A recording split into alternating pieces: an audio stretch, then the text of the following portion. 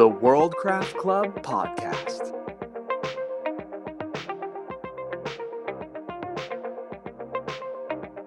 Welcome to the podcast. A time devoted to world building and its impact on narrative, where we discuss any and all topics involving the crafting of fictional settings to inspire your creativity. My name is James. And my name is Seth. And we are your hosts for this delightful half hour.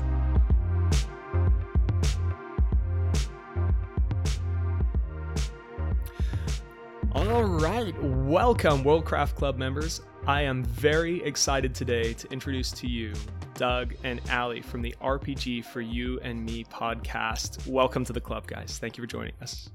Oh, thank you for having us. Thanks for having us. This is very cool. We're very excited. Awesome. We are too. Look, I thought we'd just kick it off with this. What are you guys doing? What is RPG for You and Me? What are you making? Oh man, an actual play, audio drama, slice of life. What is it anymore? I'd call it's an actual play tabletop role-playing game podcast. So a lot of people are familiar with Critical Role, which I think is the biggest show that's brought it to the mainstream. So similar to that, but it's just the two of us. We are a married couple, so we have an interesting dynamic, but it's a one-player RPG, and it's all about world building and examining that character's interactions. So RPG for You and Me is our podcast. The specific story that we're telling is called Neon Heat. It's our first campaign. It's our first campaign. It follows Athena, who is basically an ex-cop from her hometown of Caldonix. They're called regulators. So she is an ex-regulator who fled the city due to a specific event that she witnessed. That she should not that she should not have seen, and is now 7 years having to finally return to the city to set things right. So it's kind of an anti-corruption justice fanfare. On her very first character sheet, where it said goals, I just wrote justice in all caps with a question mark, though. It works. I like that. Very angrily committed to that question. Yeah. So it's Athena's mission to return home and put things right in her mind. But she did not consider the fallout of her leaving.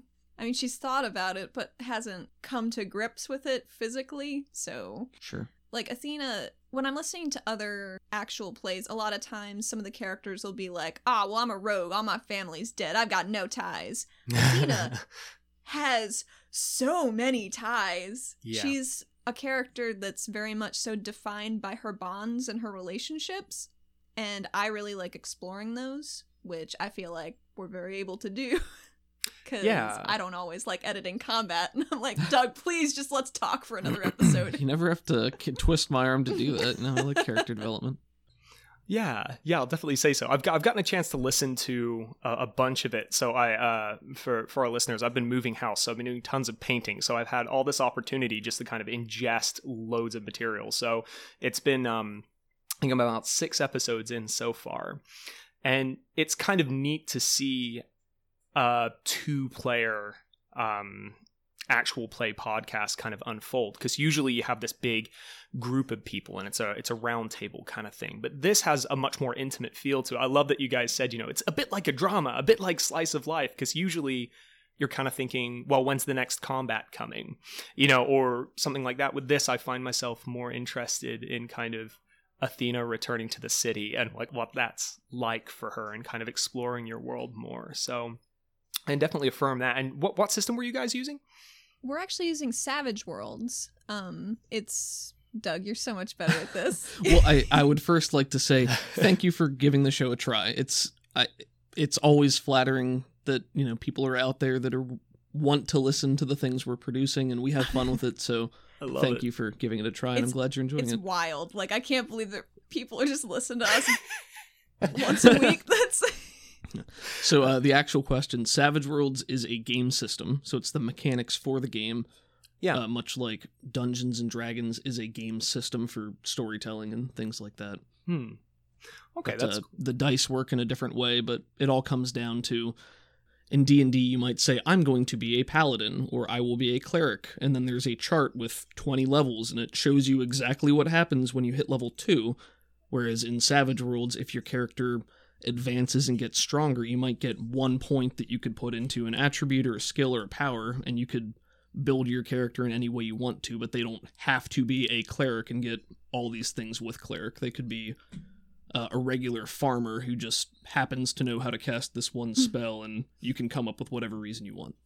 I love that. And I think you guys definitely use this system to its full capability, because I noticed that, like, whenever you introduce, like, a key character NPC that comes in, I think, Doug, I noticed that you take a lot of delight in kind of going, and then they do this. And it's like, it's always kind of like really out there and something that, like, Athena's not seen before and is like, wow, okay, this character's capable of doing this, this, and this. And those, like, different cocktails of abilities mean you just have this crazy flexible system, which suits your world really, really well, it seems to me. Like, it's very Technicolor, neon light, Tron, like, whatever you want to throw in there. It kind of feels like it just bounces right back with Savage Worlds. And also your combat's very quick and kinetic, unlike, I'd say, more kind of heavily crunch-oriented systems.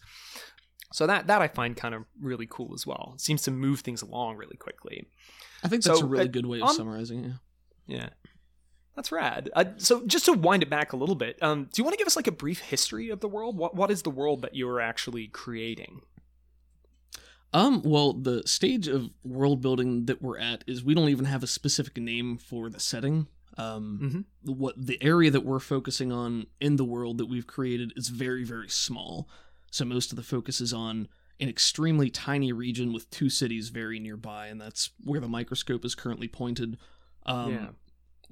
I have purposefully tried not to flesh out a lot of the meta aspects of the world itself, aside from the major defining trait is there was this flash ice age about 200 years before our story takes place that changed the face of the world, and I guess you could call it like an apocalyptic event, although I never really considered our setting to be post-apocalypse. I guess it is. I guess it kind of is. But that's never the vibe I was going for. Yeah. So there was an ice age that killed most people, and all the survivors had to either find a way to survive in these frozen wastes or find shelter within the existing environment. So in this specific instance, the city that we focus on is called Caldonix, and it's a subterranean city. So it's underground in this mountain range, and survivors from the surface fled there 200 years ago, and civilization started to build back up in there. And the main conflict is now that the surface has reconnected with these subterranean cities, so there are these waste-faring people who have poor, cobbled-together technology, but there's a lot of them, and they're angry and pissed off, and then you have these, happy little elitist cities with super tech that don't want people coming in, but they need the resources from the surface, so there has to be some sort of give and trade and bartering in there too. Yeah, that kind of tension between kind of haves and have-nots. Because I was thinking to myself as you were saying, is it post-apocalyptic? When Athena, the main character played by Ali, is on the surface, it's it kind of depends where the action's taking place, and you could reasonably have it on the surface and kind of be like, well, this is kind of post-apocalyptic. I mean, there's kind of an organized culture. It's 200 years since it, so it's kind of, things are kind of coming back together. It's a little bit like Fallout with the new California Republic. It's like there's a government and a police station, and somebody manages the sewers, but it's still kind of a wasteland. And then you have Caldonix, which is like it's very beautiful in the way you describe it. Like there's a lot of moments where you just kind of have these like vistas of the city, and you talk about kind of the kind of innate warmth and beauty of the city. And I'd love you to dive a little bit more into that. What was kind of your inspiration as you were creating Caldonix as this underground city? Because the first thing I think is, it's like Vault 111, you know what I mean? Like cramped hallways, this kind of thing. But Caldonix doesn't feel like that at all. So what was your thoughts on that? I really love the synth wave. I guess I just recently learned this. The aesthetic is called Outrun. Just Outrun okay. Is like the 80s synth wave kind of vibes, visual neon vibe. I don't know. I fell in love with that. I went to Temple University in Philadelphia for a couple of years, so I lived in Philly for a couple of years, and I'd never lived in a city before, and I was always more comfortable just at night. I enjoyed the quiet and not I don't like crowds, so I didn't like not. bustling into people. So there's something magical about being able to walk through a city at night and, you know, nothing ever truly goes to sleep. There's always something happening, and there's just these pockets of warm, bright light in this expanding darkness. So I just kind of wanted to dial that up to 11 and say, you know, it's underground, it's subterranean, it's this enormous cavern where you can't see the roof, but there's these dots of crystal light that kind of look like stars. So it's this weird combination of, I know I'm underground and I can see the walls, but I can't see the ceiling, so it kind of feels like it goes on forever. Just that ever-present night. Yeah. Because it's never day down there, right? Yeah. No, I really like that. There's kind of an intimacy to that. Like there's this painting I love, and it's a darkened city street, but all you can see is a diner with these big bay windows open on it, and the light's kind of pouring out from the diner. And there's just a couple in there who you imagine were kind of out partying, and they just stopped in there for a cup of coffee before they head back home for the night, and just some other dude kind of minding his business and reading a paper in there. And there's that sense that like it's kind of like this little island of light in the middle of a city that's kind of you know, asleep in different places. That's really cool. I remember studying that painting in college. Really? I think it's Nighthawks. Is that it? That might be, yeah. That It's sounds right. it's certainly a famous Man, painting. if I so could know what you're talking remember about. who it might have been. Geez, I can't remember who did it. But I think that's a really interesting way to put it. You know, it's an island of light in the darkness, and I don't know. For me, it was always I know people are afraid of the dark, and you know the fear of the dark is the fear of the unknown and all that. But Like me, I I'm never really, terrified of the dark. I never really felt that way. So I just Yeah. I like being a night owl, and I was awake at night, and there weren't many other people that were, so it was just very peaceful. So I guess I wanted to try to reflect that in a certain way. Yeah. As sort of a mirror of Doug, I have never lived in a city. You lived outside Orlando for a couple years, and you do not want to walk around even in the daytime there sometimes. Sure, yeah. People but throwing gators and whatnot. So I've never lived in a city. I'm terrified of the dark. But I was like, hey, maybe I can live vicariously in this nighttime city and get over that a little bit. Yeah, maybe. Maybe. No, I like that a lot. That's so wild. Nighthawks. I'll have to remember that because I've always loved that painting, and that's kind of some of the really stuff good you were one. talking. Yeah. I kind of sense like in a lot of ways like the darkness of night or the early mornings kind of can feel like you're alone in a very busy and crowded place, but you're kind of not, and you kind of exchange that knowing look with other people who like that time of day, you know, like walking to work or something like that, just drinking their coffee, like, yep, I'm up at this time because I want to be left alone, and you are too, so let's just keep it that way. Yeah, so that's really wild. Like, I love that. So there was this apocalyptic event that drove people underground, though, for the purposes of you know, like basically getting away from it. So can we dive a little more into that? Because I think there was some kind of pretty crazy side effects from that, right? Yes. Sure, yeah.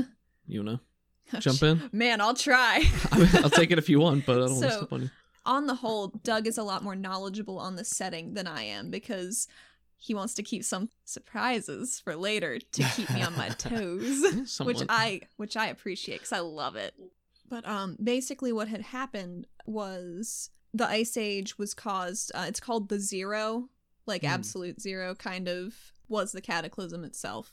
Yeah. And it was caused by this energy source that was growing inside the planet, and it was sucking all the warmth and heat out of everything to try and grow. And then Yeah, so the emergence of this super energy, which has been dubbed Cori, and it's basically the fantasy super energy of the setting, which rendered the surface and caused all these cataclysmic events, but has now been harnessed to power things, you know, the city, resources, tools, weapons, everything you can imagine. it comes in a lot of different forms too. Yeah. You got, you know, solid crystals, gases, just liquid pools of it up on the surface. And it's just ever present now. Yeah, and it also caused rampant mutation in the populace. So that's kind of where everybody gets their, in Savage Worlds, they're called arcane backgrounds, but it's basically, you know, spells, powers, abilities, things like that. So this is a super powered setting where even the average person has a good chance of just being born with these abilities, and even if they don't pursue it, little grandma walking down the street could potentially shoot a fireball at you. You never know. You got to look out for grandmas, man. You don't know what they're doing. Just never know. They can't lift a carton of milk, but they can sure burn your face off. Oh God.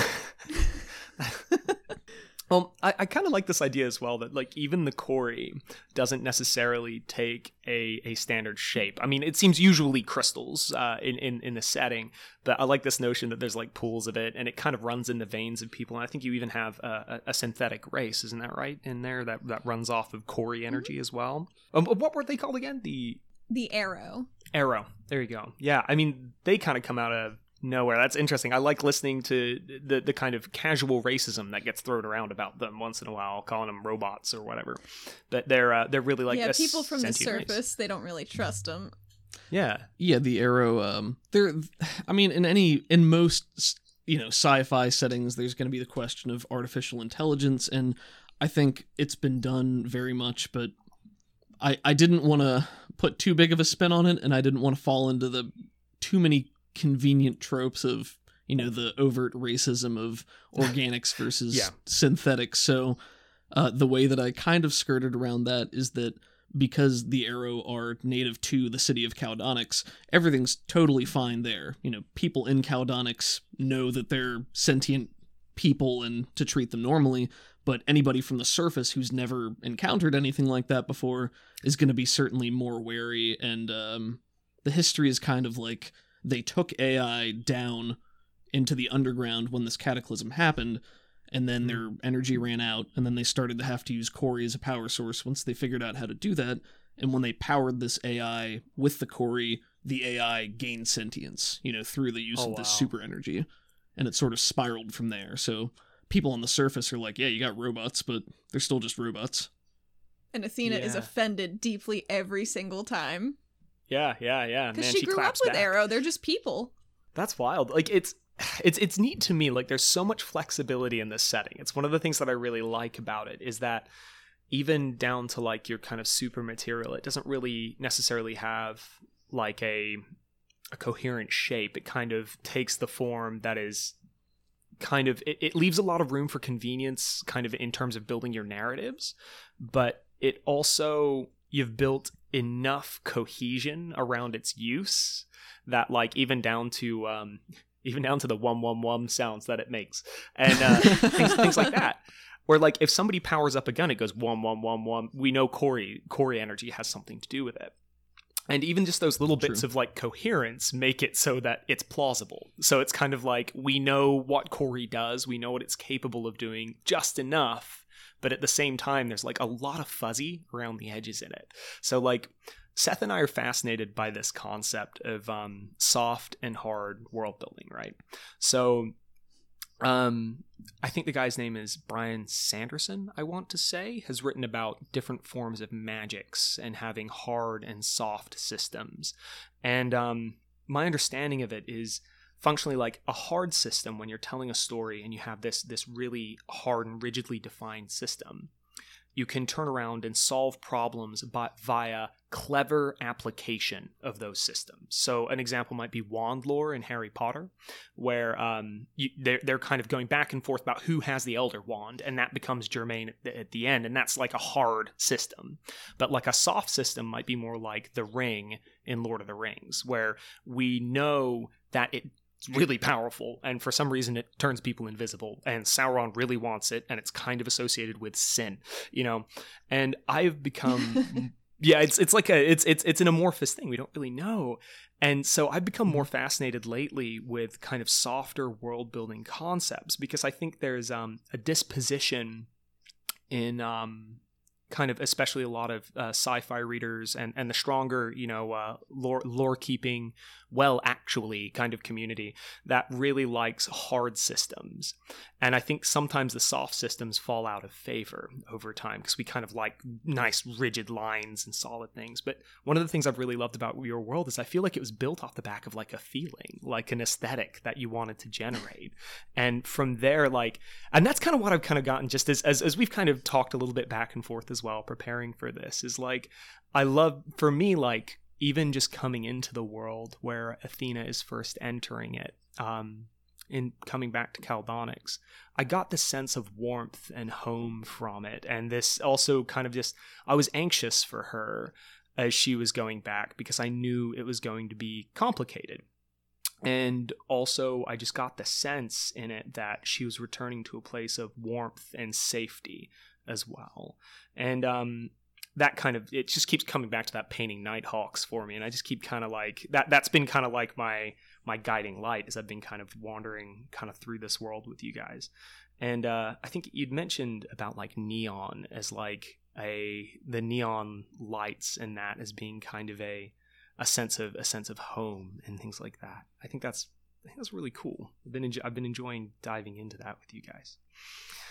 But as we've gone in, we kind of talked through, we got like a little brief history of the world. We kind of know about Caldonics, and the surface kind of has a bit of a slight post-apocalyptic vibe to it, just a little bit, but it's kind of still pretty somewhat coherent, not super great, but like holds together.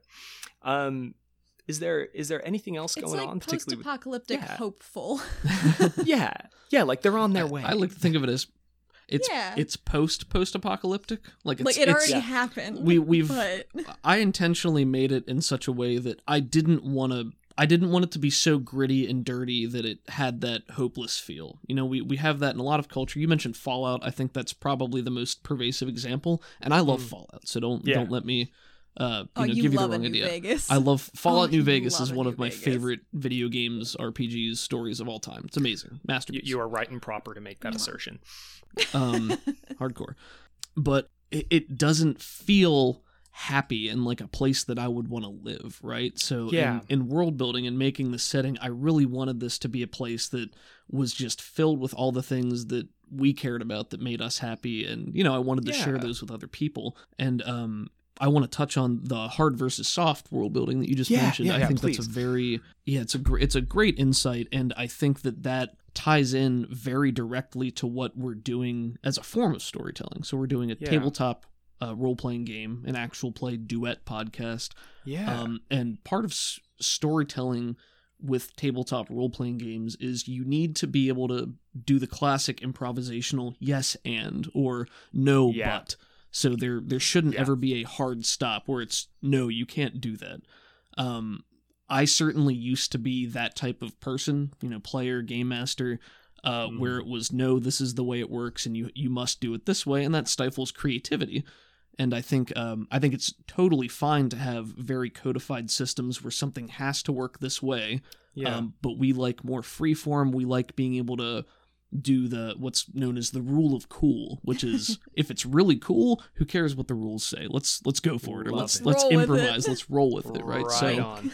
Yeah. I definitely wanted the setting to have that same feel where there's that air of mystery and discovery, and we're only 200 years after all this happened, and we finally cobbled civilization back to the point where maybe we can start researching and looking into why this happened, or figuring out what the world is really like right now, and we're sort of on that edge.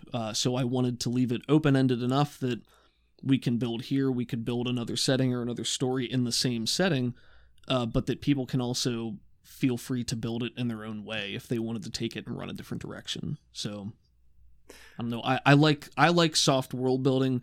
I don't like when somebody steps in and says, "Well, actually, that you can't do that because that's not how light speed travel works. That's not how Dimension Door works." Right. And that's totally fine. And I'm just, I'm not. No, you're fine. But I'm not a studied science guy, so if I had taken a lot of courses and I knew a lot about mathematics and physics, I'm sure I would want to adhere to that as well, and it would piss me the hell off when people stepped all over it. But I don't have that, so I have the freedom of somebody who doesn't know the rules and gets to make them up on the fly and leave it loosey-goosey enough to say, well, this is a super energy. You don't really know how it works. Why can't you try to do that? Give it a shot. Let's see what happens. I mean, the tagline for Savage Worlds is Fast, Furious, Fun. And I feel like that's what we're doing. It's very especially in the comic. It's pulpy storytelling, right? Like this is Star Wars. This is not Star Trek. And Star Trek's great, and Star Trek deals with a lot of politics, so that's probably not a fair comparison to make, but we're not concerned with explaining why the technology works in exactly the way it does. Just works. But the technician knows it's going to work that way. They can't explain it, but it will. Yeah. Yeah. It's beautiful. It's a beautiful thing. So I I'm sure love that. plenty of people out there would call it lazy storytelling, and there's a grain of truth to that as well. But I think getting swept away in the mystery and the magic is part of the fun for us. I'm continually swept away. Thank you for this gift. Of course, it's fun for me too. It's great. That's the thing, is I think wonder is kind of underrated in storytelling. The idea that sometimes we just see things that are beyond our comprehension, and maybe that's just okay. And I've enjoyed. I think that's another sensation that I think your story really evokes for me in your world building. The idea that there are these multiple different races, and I don't really know how they all work. I know a lot of them have Corey pumping through their veins in some way, because it seems as if Corey even shattered up racial divisions and created a whole new sub races, and empowered people to use different magics. So it's like the idea that you don't really know what anyone could kind of do. There's kind of a zany sort of madcap element to it, but there's also kind of wonder. It's a little bit like Hitchhiker's Guide. Like it's kind of absolute, bat crap crazy stuff, and then also you go to a place where they're building planets, and you kind of get to be Arthur Dent for a little while and be awestruck. Yeah. And that's great. Like, I think that's really cool. I've also loved seeing some of Allie's art for this, because it kind of has this really powerful it's very light, which I like. Like, it's not super gritty. I get kind of a sense of warmth between the characters, but also even down to your map of the city. Like, it was neon popping bright colors. It wasn't like nothing. It didn't feel muddy. It didn't feel like the world according to Blade Runner, as much as I love that world as well. Yeah. But it was like the polar opposite. It was just like, it was so exciting. So I'd love to hear from Allie a little bit about like your artwork and kind of how that interplays with the world building, because you generate art on a weekly basis for it, right? Dude, do. She's a machine. She's my wife, and I love her, and I am her biggest fan always, but she is a machine at how much she can produce. It's crazy. Well, see, it comes from my background with I went to 2 different schools for 2 different forms of animation. Yeah. So I've been trained for years to work in a pipeline. So I'm like, yeah, I got time. I mean, I could play a couple rounds of Overwatch, de-stress, or I could draw some more stuff, which would be really cool too. So, honestly, the colors I use, I am not what you would call an accomplished colorist. I just kind of throw stuff at a canvas and just hope it all works. But a big hang up I have with like a lot of current, aesthetics in movies and TV is that it's all so drab. And it is not fun to look at. And it's like, oh, it's another action movie, and it's gray and it's brown again. Don't forget the black. Don't forget the black. The many shades of black. But yeah. My black or my slightly darker black? Slightly darker black. But I want to make stuff that's fun for people to look at and is not a chore to look at. So that's mainly what I try to go for. I like that.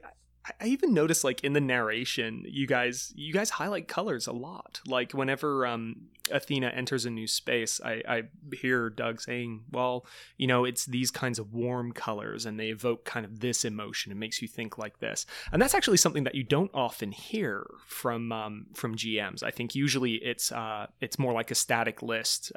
Do you guys remember those role-play games from like way back when, where it was just like text? You are facing east. There is Dennis. Yeah. He is wearing a sporty cap. And like, would you like to interact with Dennis? And like, Dennis in his cap. And like, instead, like, and I think sometimes it's easy to fall into the trap as a GM of just kind of listing stuff you can interact with. Rather than diving, and maybe we might get a little more lavish on individuals, but I like that you dive into colors and go into that. And I kind of saw that connection between Allie's art and your descriptions of the world as I started to notice the colors, and you would always be pretty specific about saying, the colors, different colors people were wearing and what's seen on that. Did you arrive there on purpose, or is this the first time you're hearing this? I think I come from my background in storytelling is more from, traditional writing and novelization, and I've never done anything like that myself, but that's what I grew up with. So I always try to come at a scene from descriptors, not what you see is this man, but this is what the environment looks like. I try to hit the five senses, and I don't land on that all the time, obviously, but I think colors either help. It's the vibe, right? It's the vibe, it's the setting itself, and like the feeling, like you mentioned. It evokes. But I think especially in our production, there are a lot of non-player characters or NPCs, which are all played by me, but because we only have one player, it's necessary to flesh out the world more and to let everyone know that, hey, it's not just Athena in a hallway talking to one person. Here's all the stuff that's happening on the side. But there's definitely a line that I try not to cross into, too much exposition about what everything looks like. So I think we hit that a little bit with the description of Roja in the 4th episode, where one of our friends listened to it and was like, man, I tapped out for a minute while you were describing this lady. It just went on a while. Yeah, and we're like, whoops, all right, we'll dial that back. Yeah, but that's the kind of feedback that you need and for moving forward. So yeah. On that note, though, like, how in your world, we've talked about a couple of different things. Like, I like the thing with the colors and like a couple of different touch points that we've had about how you make your world feel real. But like, do you want to expand on that a little bit more about how you make Caldonix or even the character of Athena? And I know, Allie, you run the games during Patreon, right? For your Patreon only stuff? Yeah, I run a game just for Doug. It's my duet for him. It's called Absolute Zero, and he gets to play this guy named Boreas, who's a Pantheon agent on the surface, just getting into shenanigans and trouble over his head, which is ongoing. We haven't been able to record a session since, August? It's been a couple of months. It's been a while. It's just been busy. Really a question for both of you. How do you make your worlds like continue to feel authentic around your players and for your audience members? When I'm building places for Doug to go as Boreas in my campaign, I try to like go to the idea tree, for lack of a better word, and like pick off little fruits of stuff from other crap that I liked, and I'm like, I could throw some of that. Maybe a casino this time. Maybe that works. Maybe there's a little intrigue this week. Yeah. Maybe they get lunch. Who knows? What's he gonna eat? I want to find out. Classic storytelling. I mean, it's nice. It's a lot of like, what do you do? And then your response will help inform me of things that you might want to see in the scene, and then I just kind of pepper it in there. I'm not very practiced at world building myself, because this is really my first campaign I've run, except for a very bad D&D campaign, which Doug has played like 4 times with different groups of people. I always have fun. I'm so glad, because it's not very good. No, I think kind of our mission statement is like we mentioned earlier, that we try to fill the world with things that we like, and hopefully the audience that comes to see it would also like those things. Then we already have one thing that we can connect on. I feel like for Caldonix specifically, we spent so much time thinking and talking about just minutia of the world itself and how things would function. A lot of long car drives where we're just like, oh, what if we had this? And you're like, yeah, I like that. We should do that. And then it's just a back and forth for like a 45-minute car trip. Mm-hmm. Yeah, just writing down notes and things like that. So for me, we have a very solid baseline of understanding, and this goes back to your episode 4, which was, I think, primarily focused on cities and world building in cities, which I loved.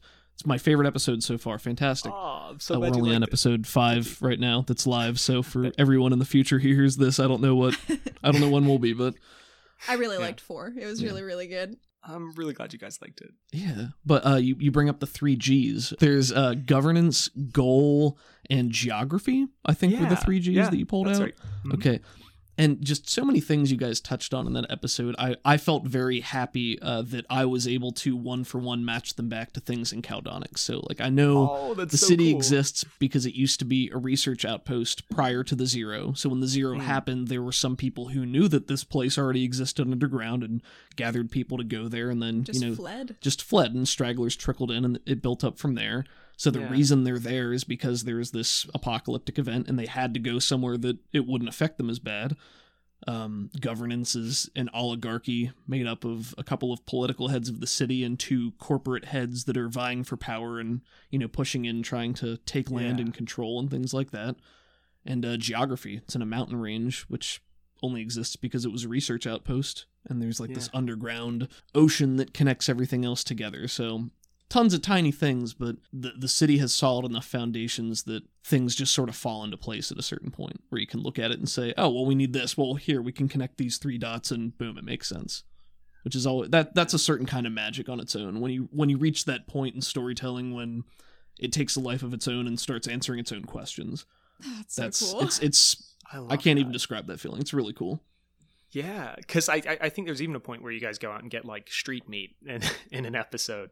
And, Absolutely. You're describing what's going on with that, and I'm like, there's a place that serves incredible lamb right next to my place of work, and they serve it dirt cheap, and I definitely had an allergic reaction to something I ate there once, but I'm going there. Oh no! And it's just kind of it's I totally got that sensation. I like that, just kind of picking some things that you enjoy and sharing the stuff that makes you enjoy them, how greasy the meat is. It's just you just delight in it.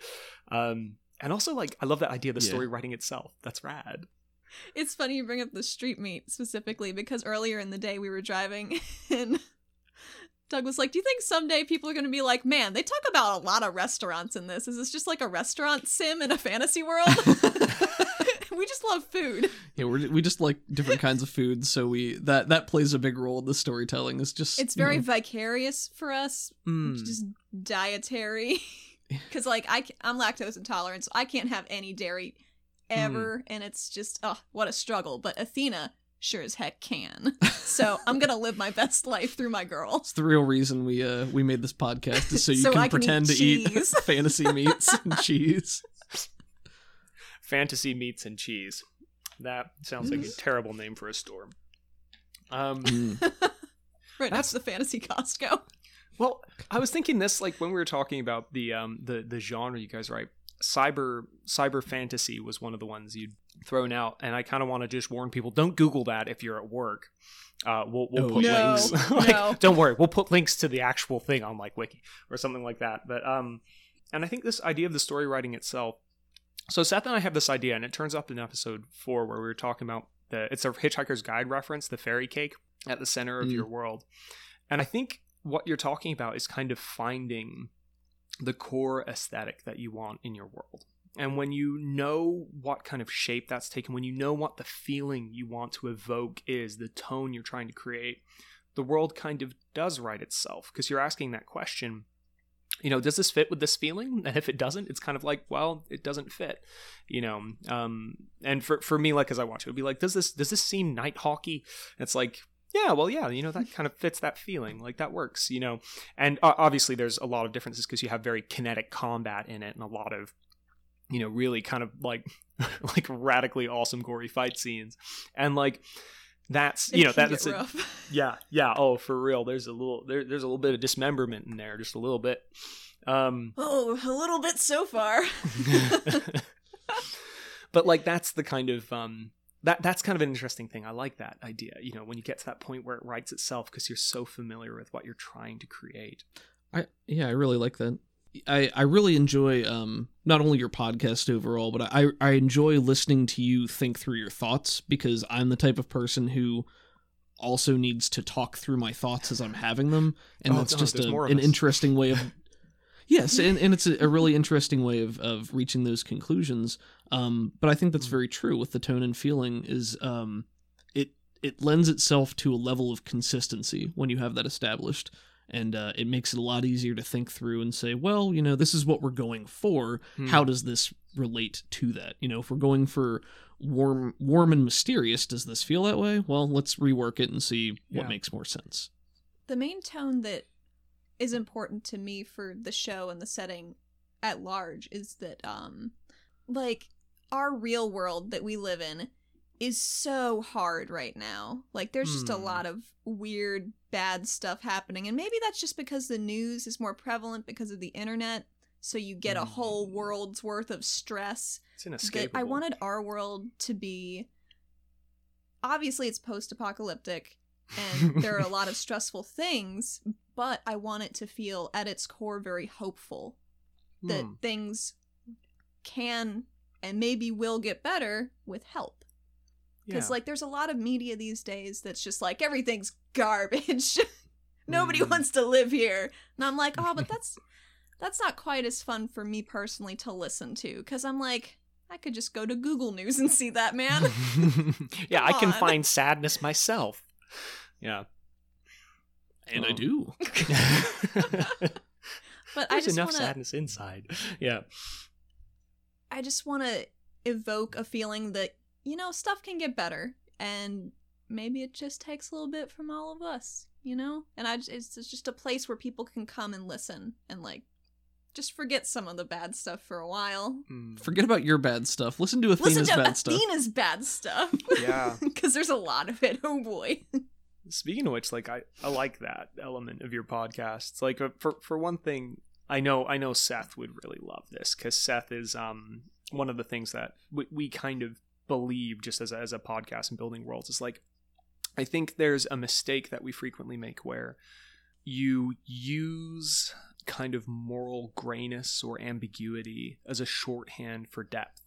So it can be, you know, the world is deep because all the good guys do terrible things all the time because they have to. It's just the real world, and that's, you know, and I don't think that always has to be true. I recognize that there are times where having moral depth in a story and having characters who do morally gray things to achieve noble ends, like that's a really classic trope. It's like not something I'm intending to tear down here, but more a sense that, you know, we have to be bleak in order to be deep.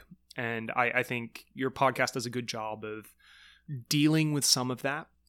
In that, I think I love the idea Athena is brought to reckon with. So the story centers around Athena having left her home for 7 years after having witnessed a terrible event that caused her to need to flee for a while, and she returns and kind of has to reckon with the toll that's taken on her family. And usually this is not typical RPG kind of territory, which I find rad. Like, I love diving into that, you know, because, you know, the characters do things and they have consequences. And usually the consequences involve, oh, a dragon moved into the town because you left a power vacuum. And in this, I like that it's family members moved on and things changed. And you're kind of left picking up some of those pieces. But that's a very real kind of sadness that people can relate to, and you deal with it kind of head on, which I think is kind of a cool way to do things as well. And like there is a hopeful element to it, and there's a kind of an inspiring element of watching Athena kind of cope through that. So I think it's rad. Oh, she's trying. Oh, good. I think that's wise. But on this then, let's talk about some of the like harder stuff, like the strategies that you guys actually like might use to maintain your world. So I think what's kind of neat is that the strategy of retaining a soft world that's built upon the back of an aesthetic, so you just kind of have like a feeling that you want to draw. I hope that makes your note taking like a little bit easier. But what are some of the practical things that you do to kind of keep your world in order and make sure you maintain things like consistency? That's a good and very broad question. I take notes if I have an idea and I have time to put it where it needs to go. Most of my stuff is organized in my Google Drive, and I just have one big folder for Athena and Caldonix related stuff, and then just so many subfolders. And I mean, there's stuff for factions, locations, businesses, regulation. I mean, there's so many subfolders. There's one for each individual character that has a document with any pertinent information or things that might have developed since Athena talked to them. There's stuff for races, arcane backgrounds. Yeah. I already said businesses. You know, just really anything. It's mostly Google Docs. And then having to consolidate notes I've written down or taken on my phone because I didn't have time to pull up my Google Doc to do it. Yeah. And smashing things together. I, on the other hand, take very few notes for my campaign. It should surprise no one. What I actually do, besides having a rough outline of what I want to accomplish within a session, I draw character bios, art of all the different characters, the major characters who show up. And most of my note taking is just me thinking while I'm drawing them. And then I'll be able to look at that picture and be like, oh, that's their deal, I remember.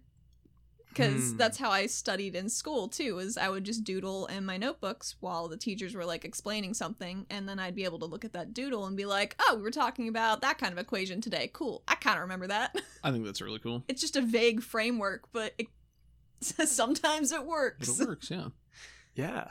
Yeah, I think that's, like, kind of, like, the key thing. And the thing we keep finding is we're, like, interviewing, like, different people and finding these different strategies is, like, you just kind of got to do what works. You know what I mean? It's like a lot of people have found different ways to make stuff that works.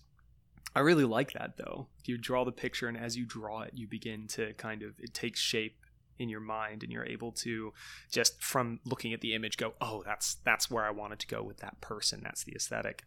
But I also notice you guys do a lot of accents. And that's a lot of fun as well. Is I think I thought for a while, and the kind of reptilian race you have, what were their names again? Karnics, I believe. Karnics. The Karnic, yeah.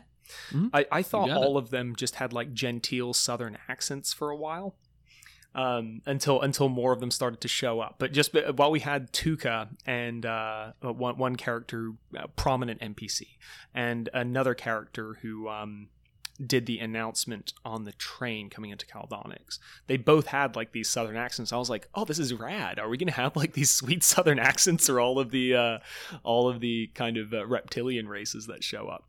So I was kind of excited about that. That can work as like a shorthand. And then Phil as well. Nutter shows up. Phil Nutter is incredible. He is a gift. I'm glad you like Phil Nutter. I love Phil so much. He's such a garbage can. Yeah, I appreciate that feedback, and I think very early on it was a very broad paintbrush of, well, maybe all the people of this race would use this accent. Yeah. But I really didn't want to pigeonhole it into all of X race has to be X. Yeah. You know, each race has different physical attributes and bonuses and penalties that they get, but I still wanted there to be a feeling of diversity even within each race. This is one of the things I really wanted to do with the setting, is make it so that conflict was between, you know, regions or cultures rather than, you know, specific racial things, with the exception of the Arrow, which is on a very low key, and only with the toppers, and only with one specific group of people. But even within the city of Caldonics, this isn't something we've really gotten into, but the more southern accent comes from the Waterfront District, which on the map is the very northeast, and all the agriculture stuff. So people that grew up there would walk away sounding more like that. But the way I hand-waved having all these completely different accents from our world just stuffed into one sitting in the setting is, you know, this was a mecca. This was a safe haven that many different people fled to from the region. So my internal thought was the accents probably stuck with them as part of whatever culture they brought with them to the city, and, you know, disseminated out a bit maybe to where they lived within the city itself, and then even at a certain point just went away entirely. So you could be from anywhere and have any kind of speech. Yeah. So you have like Little Italy in New York or something like that. Yeah. No, that's really cool. Sort of, yeah. Another thing I just kind of wanted to talk about, and this is a question we love to ask our interviewees: what's something that you wish you knew, like at the start of your world building kind of process, something that would have just gotten you miles ahead if you could tell yourself that? Oh boy, that's a broad one. Yeah. It's a big boy. It is a big boy. boy. I think advice I'd give us is maybe wait for good equipment, but don't wait too long. Please just start. You're gonna have such a good time. Just dive in. Yeah. But also, we needed some time to let these marinate, but we probably could have started a little sooner. Yeah, I'd agree with that. My biggest thing is I wish we would have started earlier. and I mentioned that we talked about a lot of this stuff conceptually for a very long time before we actually started playing. At least a couple of months. We were throwing ideas around before we like did. very heavily. Once we were like, Savage Worlds is the system we're gonna use, because you were in the middle of like homebrewing a setting, kind of. Yeah, I was trying to homebrew a setting with mechanics and things like just. It was a huge ordeal, but I hadn't found a system that I wanted to use, and then a friend of ours introduced us to Savage Worlds, and it just fell into our lap, and a lot of things. Love with it. We just fell in love with it. It's amazing. It was like coming home to a home we didn't know we had. So starting earlier, it's fun to sit around and think of ideas that are cool, but write them down. Even if it's disorganized in a notepad with your hand or in your phone, just write them down. That way you have them, and you can always look back at them.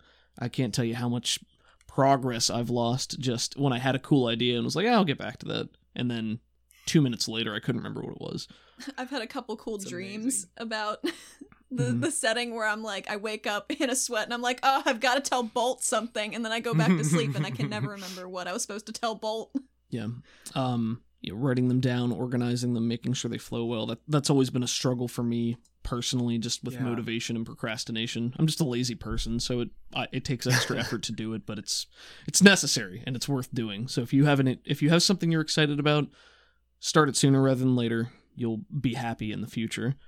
The other piece of advice, and this is probably going to sound more pretentious because I'm going to reference a quote, which is summarized as "kill your darlings."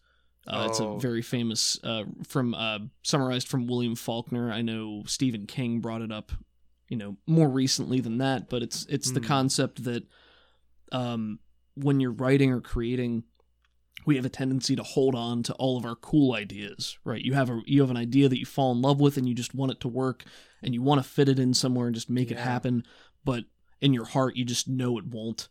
But you can't bring yourself to cut it or not include it, and then you end up with a mess that's either off tone, or you get stuck, or you get writer's block and you can't do it. And sometimes you just need to let it go and cut it and set it aside or recycle it for later on. And that's always hard when you just fall in love with something and it doesn't work out the way you want it to. So creativity and as a process, I think you just need to make your peace with that and get used to telling yourself no from time to time and moving on and not getting hung up. Man, the amount of goofs I've cut from this show, I think they're very funny. They're very off tone and no one else should hear them because it's real immersion breaking. No, it's fun, but we have fun and we cut a lot of us goofing around from the show. So much goofing. Because it just kind of disrupts the storytelling tone and it would be a little different. I do leave in some goofs, but only the quality, the top tier goofs, if you will. Good to know. Yeah. The last point. Exactly. The last point from what I say to give the last point for giving myself advice would be another pretentious quote: "Don't let the perfect be the enemy of the good," and that always really resonated with me. To the point, I'd want to have this perfect idea and I'd want to fit it in so that it just worked in the best way it could, and I'd be, upset with it and it wouldn't be quite what I imagined or what I wanted it to be, and I get so hung up trying to polish it, spit shine, that it would fall apart or I'd lose interest or I'd get fed up and move on. So don't let the act of trying to perfect something prevent you from just making it good and moving on to something else and coming back later. I actually wanted to add this, and this is presumptuous. You gave me this great list of things you would tell yourself before, and I think one real advantage you two have is that you are collaborators. And I know that I would not have started this podcast were it not for Seth kind of pushing me in a lot of ways and challenging me. And I see that really between the two of you, that you're kind of very capable of being quite real about each other's kind of flaws on like a creative level, but also you big each other up. And I think that cocktail of apt criticism and an encouragement that you guys have between each other is effective, and I think it shows through your show. So that's one thing I would add to your list of things you would tell yourself looking back, but it's something that I see, and I thought I'd throw that in there as well. But thank you. That's very flattering. Thank you. Yeah, it's rad. I've been enjoying it. This is something really new for me. I'm glad Dave connected us. But before we Oh, he's Call so it- cool. We love seeing him at Comic Cons whenever we're just like, oh, it's Dave. We love you, Dave. If you listen to this, we love you. I need more of your books. You're a good man, and we're looking forward to him. Looking That's forward right. to him. Well, him and his next volume. Aha. Sorry, my brain had to catch up. So, where can we find your stuff? What's the best way to get it? And I've got a follow-up question as well. Are you planning on releasing a Savage World supplement at some point? Because I want to play in your world. Oh, that's so flattering, dude. Thank you. That is very flattering. Thank you. We are planning on eventually releasing a supplement, hopefully as a setting book. We're still very much in alpha. I feel like all of our planning up to Yeah. starting the podcast was something even before alpha. What Pre- was that? it's called pre-alpha, Yeah, that's yeah. a thing, right? Mhm. Sure. Yeah. So I feel like with the ideas that we generate through playing them out in the show, we'll hopefully scrape together enough ideas to make a pretty cool PDF at some point. It's playtesting. Things Yeah. can change, and Yeah. that's okay. And but yes, we would like to eventually create a supplement for Savage Worlds. They do licensing for fan-based products. I don't know that's when great. that would be, but Down the road. down the road someday. But yeah, if Yeah. anybody ever has questions about the world or wants to know how something works, they can, of course, reach out to us in the meantime, and we're happy to talk about it. Yeah. So our website is rpgforyouandme.com.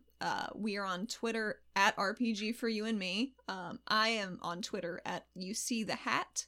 People can chat with Doug on our Patreon exclusive Discord. It's patreon.com/rpgforyouandme.